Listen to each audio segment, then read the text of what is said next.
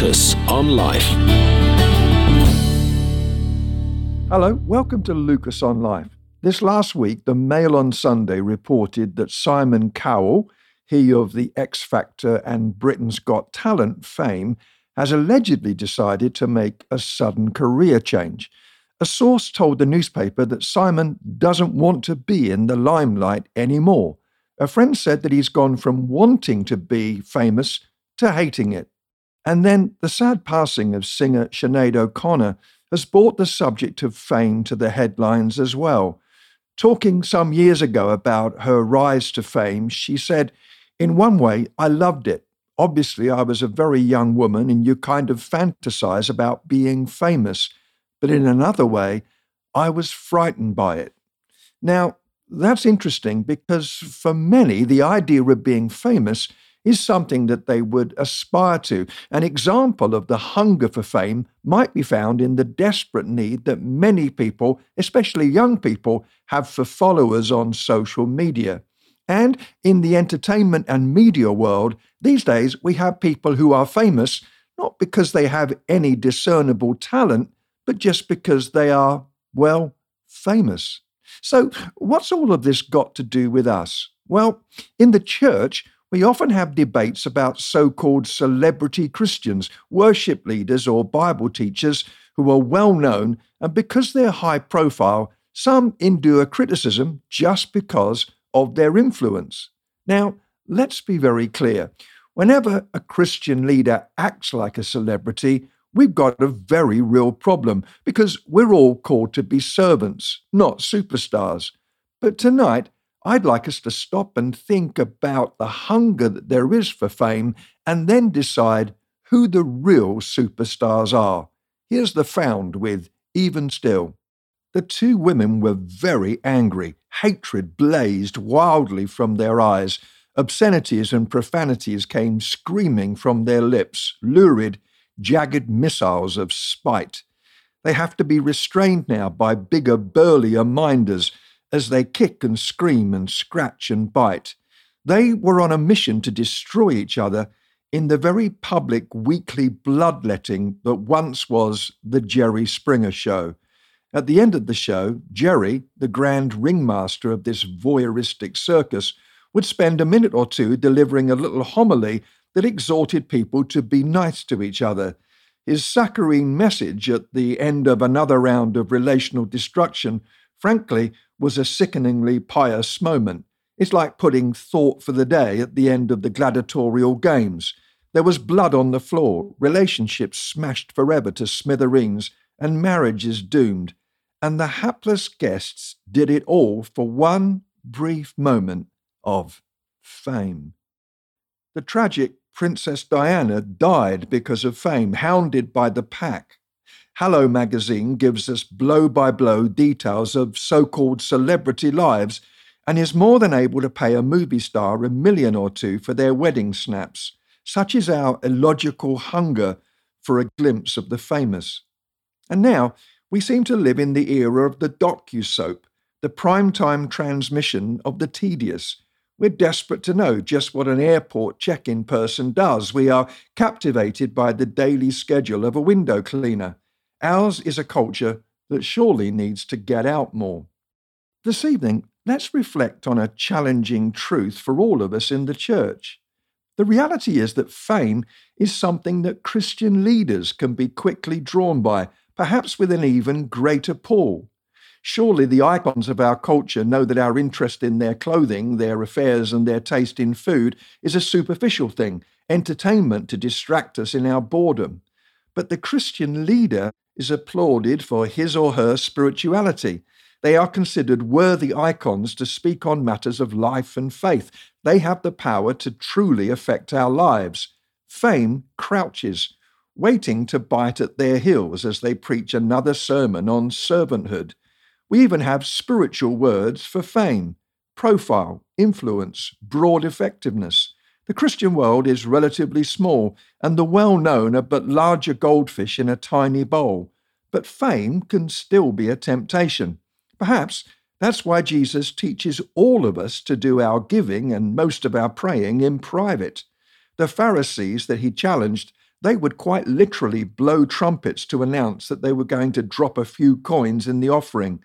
The desire to be known, and particularly known for our piety, is no new temptation, and again, not just for Christian leaders. It can bite all of us. Personally, I've had a couple of conversations with God about fame. Both were at Spring Harvest, that event that still gathers thousands together annually. For a number of years, it had been my privilege to be involved in the youth program of the event.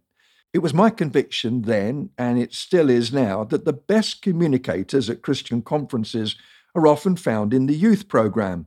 It's one thing to stand up and wax eloquent to 5,000 keen people in an adult setting. They are there because they want to hear what you've got to say. It's quite another matter to hold the attention of 1,000 teenagers, some of whom resent the fact that their fanatical Christian parents have dragged them off to this Christian jamboree anyway. I'm so grateful for the time that I spent working as a youth communicator, and I didn't view becoming involved in communicating with the adults as some kind of step up the evangelical ladder. But I was struggling with a couple of issues.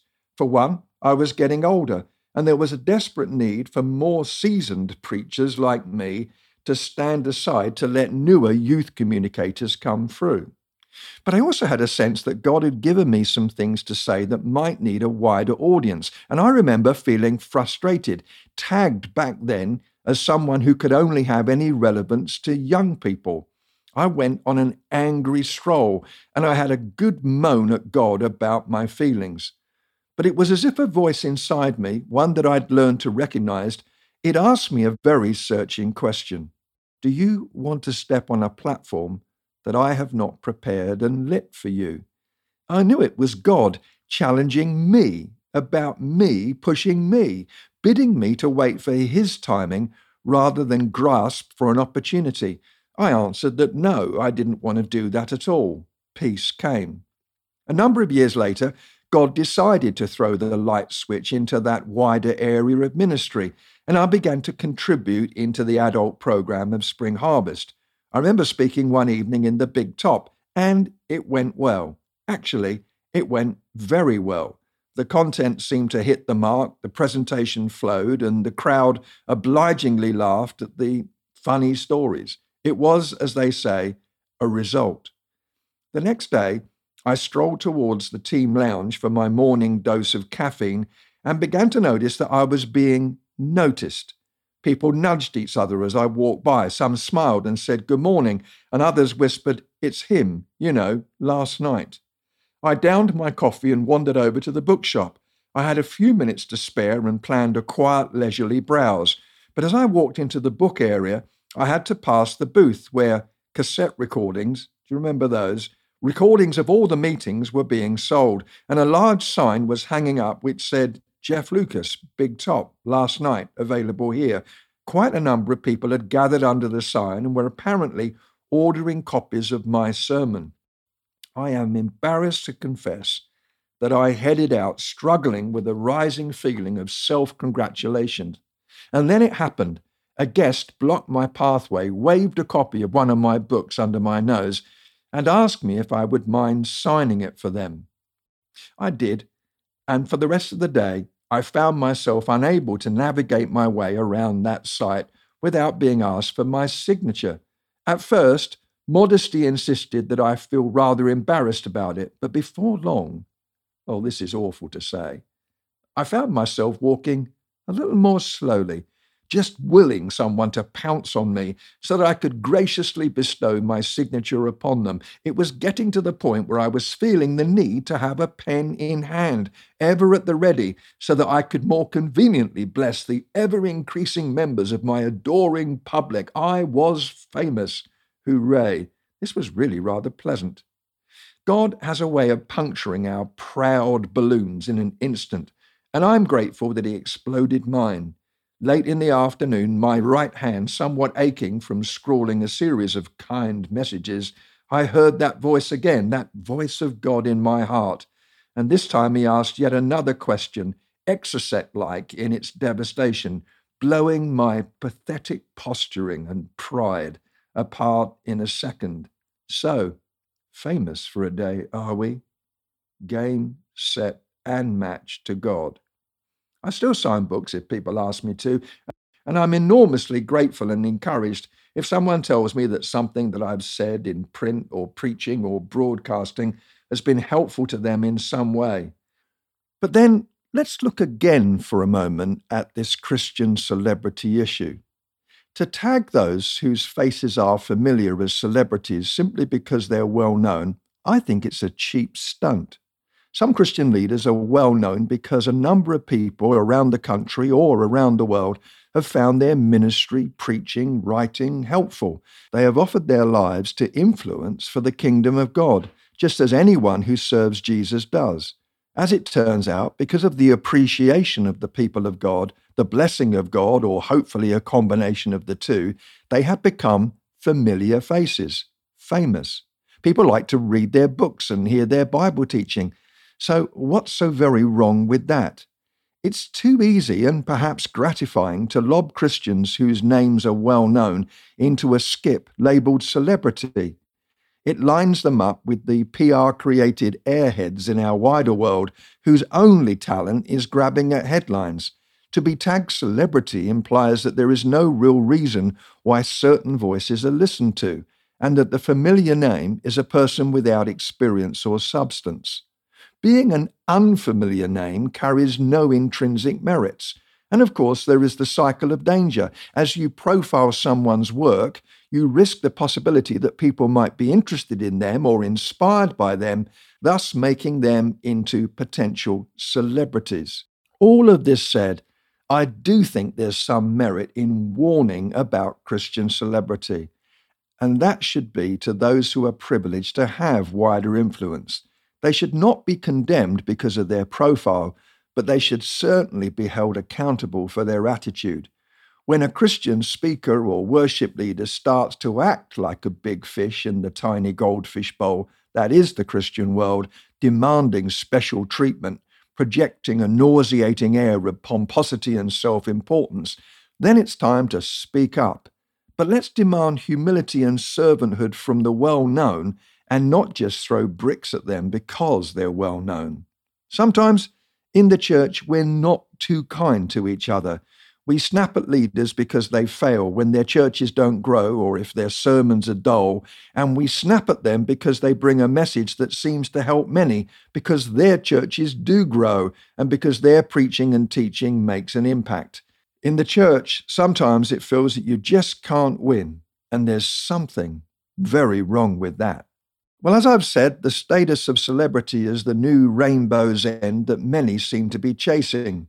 It does sometimes appear that we have an entire culture lining up, eager to claim that allotted 15 minutes of fame that I mentioned earlier, a cult that is certainly force-fed to us by television. And the obsession with celebrity is actually nothing new. Americans of an earlier generation watched aghast as perfectly decent people publicly humiliated themselves for reality television groundbreaking programming like The Gong Show or The Dating Game, which served as the inspiration for our very own Blind Date. All seems rather tame now, doesn't it? For those who have never witnessed the blind date experience over which the lovely and late Scylla presided, Blind Date enabled us to marvel at hapless contestants who would weakly thrill with their innuendo-ridden quips as they waited behind a screen, although many of those spontaneous comments, we are told, may well have been the dubious genius of scriptwriters who waited behind the scenes. We are apparently a people eager to be somebody, even if it means savaging our friends and partners before millions in order to get into that fleeting spotlight. The creator of the now curiously antiquated Gong Show remarked that contestants were willing to betray each other for the prize of a few seconds of fame and a free refrigerator, 30 pieces of silver reinvented. Of course, the problem with the celebrity obsession is that it's all quite simply a con. These people may stand in the glare of the lights, but they are basically ordinary folks who are required to deodorize their armpits and make use of toilet paper together with the rest of us. Their being so very special owes little to anything other than the well-oiled media and publicity machine that feeds the myth. But it is not that they are not special at all. That's too jaundiced and cynical a view. But rather, the reality is that we all are special, that is. It was C.S. Lewis who reminded us that there is no such thing as a mere mortal. There are no ordinary people. Everyone that you and I encounter daily is in fact a unique creation, a one-off compilation of stories and experiences of laughter and tears. There are no generic, mass-produced, factory outlet humans. All around us, there are truly incredible people who are not superhuman nor known by many, yet they are filled with courage and kindness and grace. And it is not only those who suffer that belong in our gallery of heroes. As people make that extra effort to pay it forward with love, to make decisions that are sacrificial and costly, we realize that the popular notion of celebrity is superficial and inadequate. Celebrities, true celebrities, are everywhere if the definition is reworked to include those over whom God celebrates. We are hemmed in by those who are true VIPs, these heroes in heaven's hall of fame. Believe it or not, one even stands before you when you look into the mirror. Look again. See you next time. Lucas on Life.